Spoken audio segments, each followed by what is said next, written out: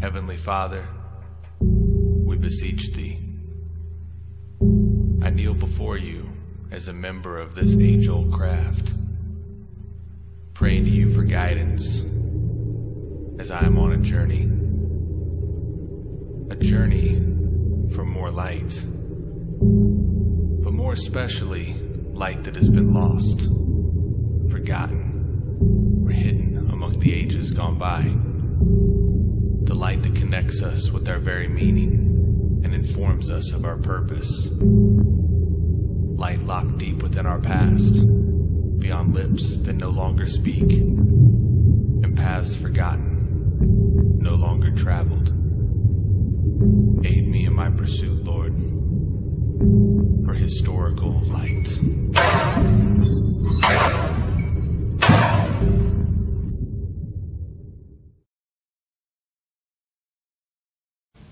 Hey everybody, welcome back to Historical Light, an independent Masonic show focused on the historical events and aspects within Freemasonry. As always, I'm your host, Brother Alex Powers, and I want to thank you for coming back once again. Today is episode number 19. We have a special video that we're going to be sharing with you, but we're not going to give all the details away on that just yet. Before we get into everything, let's start off like we always do. Jump over to MasonryToday.com, check in with our friends, and see just what happened in Masonic history today. Today in Masonic history, James Naismith is born in 1861. He was a Canadian-born American who invented the game of basketball. He was born November 6th of 1861 in Ontario, Canada. Despite claims of having a middle initial of A, he was actually never given a middle name. He was never a very good student in school. He excelled as a farmhand and played more physical activities. And it's said as a child his favorite game was Duck on a Rock. In this game, the player tries to protect the small object stood upright. The other players have to try to knock that object over. Naismith was very good at this game and actually used a light arching shot, whereas his other players used a harder, more direct shot. The light arching shot would actually become very important in the development of basketball. He graduated from Almont High School in 1883, and after graduating enrolled in McGill University in Montreal. He participated in several sports there at McGill before graduating with a Bachelor of Arts degree in Physical Education in 1888. After graduating, Naismith became a physical education teacher. In 1891, he became the first director of athletics at McGill. But before long, he would leave Montreal for a job in the physical education department at the YMCA International Training School in Springfield, Massachusetts. It was there at Springfield YMCA that he was met with a challenge. He had a class of rowdy young men who were unable to go outside in the harsh winter and had become almost uncontrollable. Because of this, his boss directed him to come up with a new activity for the young men and gave him only 14 days to create it. The game had to be no contact by the direction of his boss. He didn't want anybody to get hurt. Naismith looked at the popular games of the time, including baseball, football, and lacrosse. To help with the idea that it should be no contact, he decided to put up goals, 2 peach baskets that he attached to the railings 10 feet above the gym floor. Initially, people were allowed to move with the ball. This led to a variety of injuries as the instinctive reaction was to tackle the player with the ball. After his first round of injuries, Naismith made it so that you could not move and strictly had to pass the ball. In 1892, the game was already gaining popularity, especially in YMCA facilities. There was a call for the game to be called Naismith Ball. Naismith refused the honor. By 1898, he had moved to Denver and gotten himself a medical degree. Later that year, he joined the University of Kansas faculty. There he became the head coach of the newly formed basketball team. He was actually hired as a physical education instructor. Ironically, he is the only coach in the history of the University of Kansas program to have a losing record. Despite inventing the game, Naismith was not at all interested in the game. He was more focused on teaching physical education. In 1925, Naismith became a United States citizen after he traveled extensively through the United States and Europe. He passed away on November 28th in 1939. Naismith was a member of Russell Lee Lodge in Springfield, Massachusetts, and later affiliated with Lawrence Lodge No. 6 in Kansas. He was Worshipful Master of Lawrence Lodge No. 6 from 1927 to 1928. All right, well, thank you to our friends over at MasonryToday.com for another great article. Definitely check them out at their website and social media so you can keep up with those articles on a daily basis as they come out. So let's jump over from there and pay the bills and keep the lights on. Today's episode of Historical Light is brought to you in part by our sponsor, Masonic Revival. If you haven't checked them out, do so after the show today at MasonicRevival.com. You're going to find a great source there for some bow ties, neckties, lapel pins, and much more to meet all those Masonic needs of yours. And if you use our promo code, which is all caps, one word, HLIGHT, you can get free shipping on your entire order. So take advantage of that today, right after the show, at MasonicRevival.com. The show is also brought to you in part by viewers like you. So if you like to see what we do here and want to see us continue and grow, you can definitely support the show, and we appreciate everything you're willing to offer. You can do that at our website, historicallight.com. Up in the menu bar, click on Support Us, and you can support the show through the means of PayPal. You can do that on a one-time basis or set up for a monthly subscription, which we would deeply appreciate. So, like I said, everything you're willing to support there keeps the lights on, keeps us going episode by episode, so we deeply appreciate it. All right, well, bills are paid and lights are on for yet another episode, so that is always a good thing. Now, I got to give a huge shout out to the Grand Lodge of Kansas, coming back this weekend from the 2017 Leadership Academy. Very, very well put on. I got to give it to you guys. Major kudos. If you haven't been to one of these, if they have them in your area, get to it. If you have the chance to get to the one here in Kansas, I can definitely vouch for it. It's very well put on. But just take the time, invest in it. It is very well worth it. So the great part about this is they give you an option. It's not you're just setting through these set classes. They give you an option of what classes you're going to. So they got 2 different rooms with different classes going on, and you can pick and choose from what's going to best fit you and your lodge's needs. Now, the great thing is my lodge had several guys go, so we were able to make sure that someone was at both classes all the time.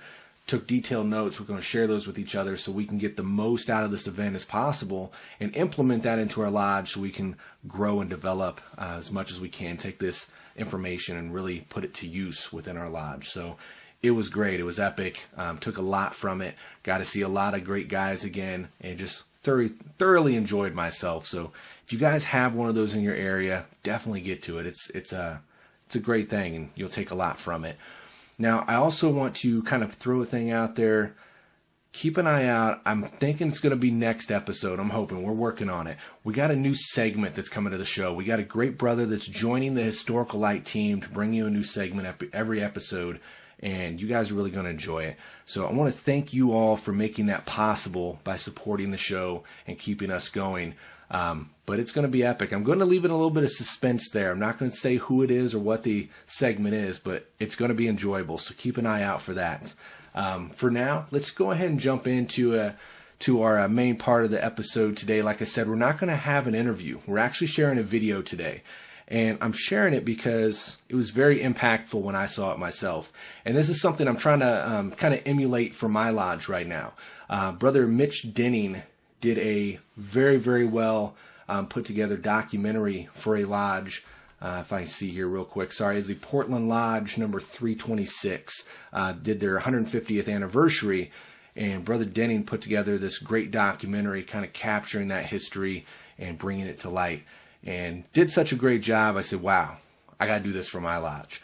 So we're actually going to share that video tonight and see if, maybe it'll spark something in you two to do something like this for your lodge, because very impactful. And it's one of those things that so many things can disappear, but this video is going to be around for a long time. And it's kind of everything into one and just a really, a debriefing, so to speak, of your lodge's legacy. So check it out. Let me know what you think. And we're going to have Brother Denning on in a future episode here pretty soon for an interview.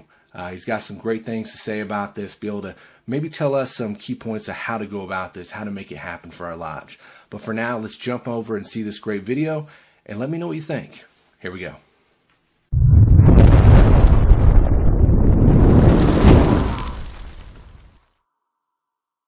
I had a good friend that I run around with all the time, and he was a Mason. And I asked him one day, I said, Mr. Suttle, what do you have to do to be a Mason? He said, just what you done. If you want a petition, I'll get you one. There you go.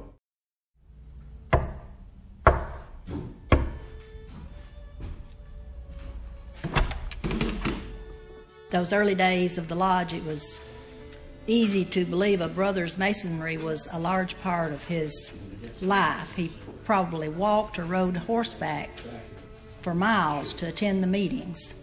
Membership was small, and brethren took turns in filling the chairs. Each brother was present at every communication except in case of emergency. Each fellow thought it was his duty to visit a sick brother, maybe to sit up with him or perform some task for the family.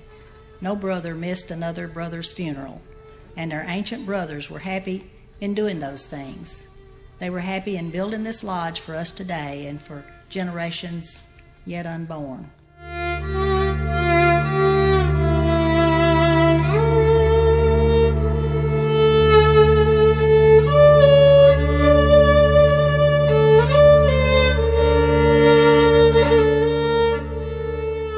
They applied to the Grand Master for a dispensation, a group of Masons, that they want to start a new lodge at a certain point. The Grand Master, most likely, if he thinks they're well organized and can do it, judges them to be capable of starting a lodge. He would issue them a dispensation. I'm past master, Portland Lodge 326. Also past master, Bethpage 521, where I hold plural membership with both lodges. Portland Lodge 326 was originally Fountainhead Lodge 326.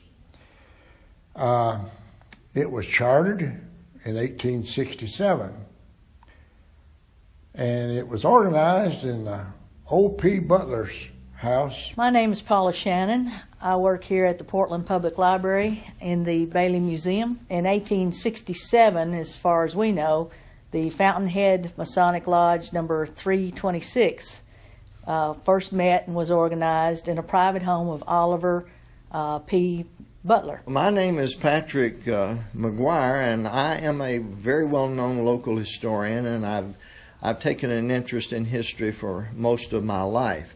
And I know today the interest is in the formation of the Fountainhead number 326 Masonic Lodge that began in the Fountainhead community in 1867. We know that Oliver Porter Butler was one that was principally instrumental in the organization of the lodge, and we know that there's a house that still stands there on the Butler Bridge Road. And then the lodge later moved to the Old Fountainhead and met over the Old Fountainhead Methodist Episcopal Church South.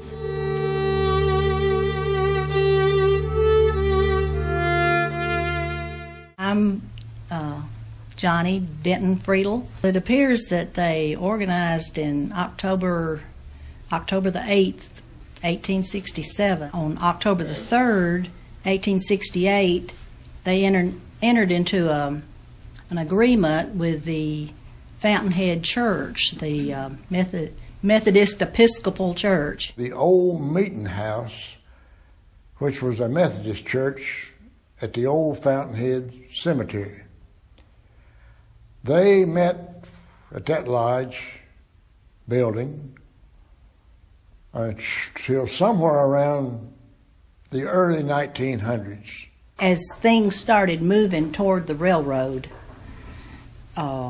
everything was building up around the railroad, and they tried to decide whether they were going to move on into Fountainhead, where the depot was at Fountainhead, and so they had to decide whether they were going to meet there or go on into Portland, Richland, as it was building up. Fountainhead was a much bigger town than Portland was back then.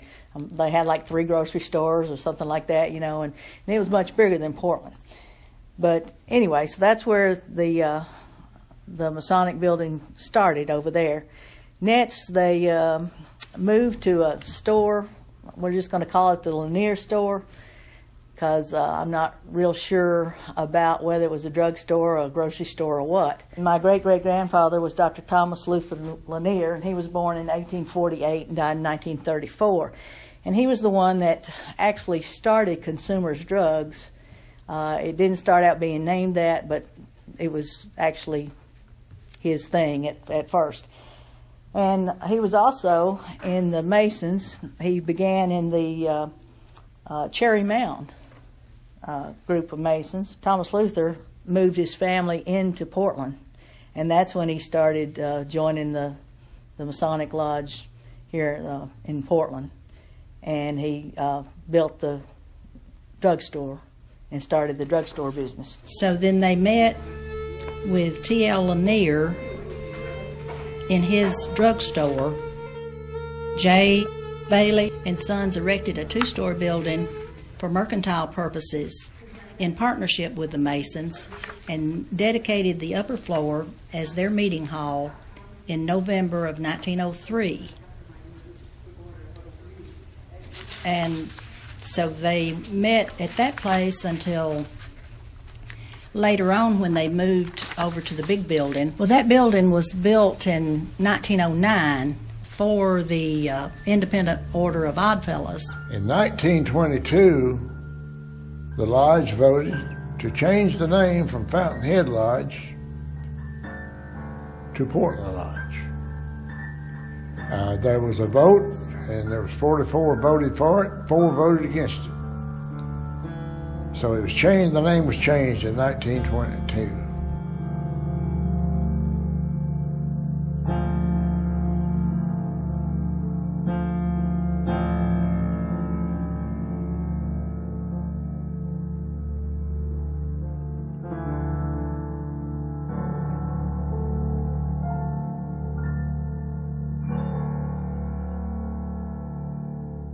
My name is James W. Cook.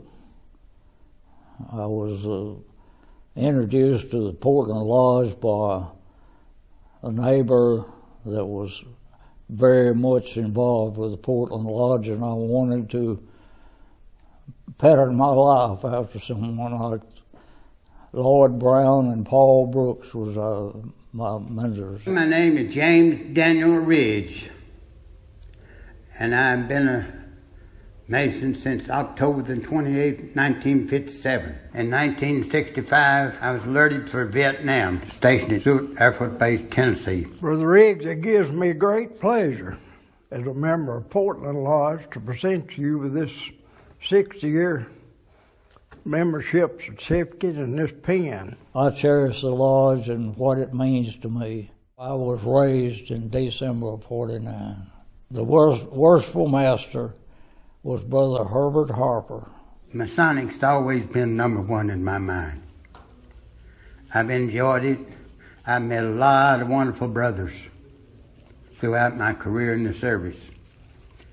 In the Philippines, they were all military except about 3. Masonry means to me there's a bunch of brothers getting together, doing good work for the community.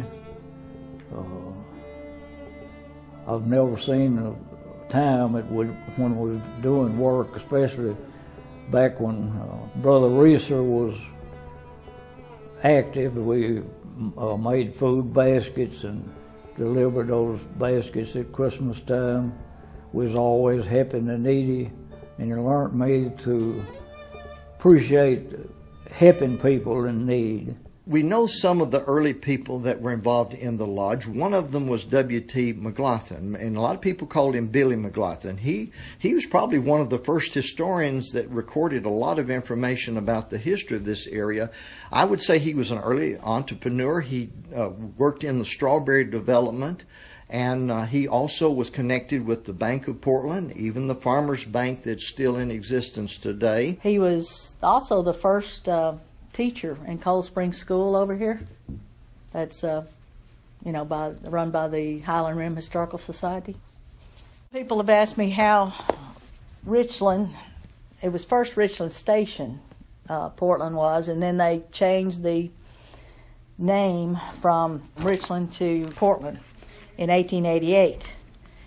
And there are several theories about that, and the one that my cousin Nancy went with here is Richland was established August 10th, 1859 as a depot for the L&N Railroad, And there was conflict because there was also a Richland in Granger County, Tennessee, and the mail was getting mixed up. And to resolve the conflict on April 10th, 1888, the village of Richland was renamed Portland. There was a depot just right in Louisville, Kentucky, today where Louisville is. There was a little station there called Portland, Kentucky. And Louisville basically engulfed this Portland. That station closed down, and it was right on the Ohio River. And, of course, it made sense why it was named Portland, because it was right on the river, and it was a station there and part of the L&N Railroad system. And when that closed, there was no other Portland, so the railroad chose Portland's name from Portland, Kentucky, because that ceased to exist, and then we became Portland. And one thing they could do, they could actually send things down here from that depot without having an added expense, because of Portland, Kentucky. Just delete the mention of Kentucky, and then you have Portland, Tennessee. So that's how Portland actually probably got its name. I'm Dickie Johnson, Grand Master of Masons in Tennessee. Had the honor of serving in 2009. From the days when people had to walk or ride horseback or go by buggy to lodge to now we can travel pretty quickly to most any lodge in the district. I would recommend Masonry to most anyone. After the Civil War, Tennessee was in terrible physically and financial condition. However, the Masons came through and many new lodges were started. Some of the soldiers particularly had found good things about Masonry during the war, both Union and Southern. And we had an outburst of new lodges. And they came in and did their job, what they do best, helping to reconstruct their communities and their fellows' homes and farms and all the necessary things for life.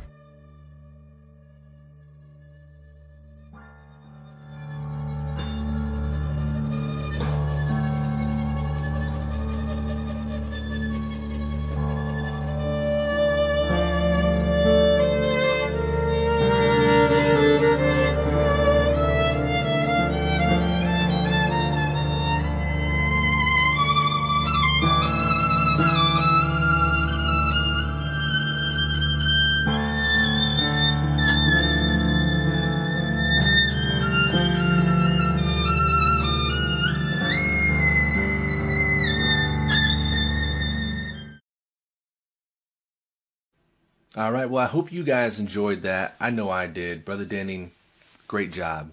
I really got to give it to you. You did an amazing job on that. It spoke to me when I saw it.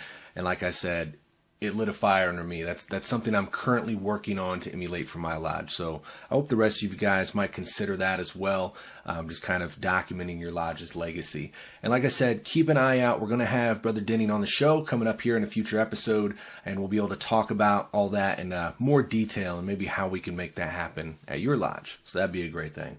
And until next time, why don't we jump over to the Historical Light Masonic Research Group on Facebook and continue the conversation there.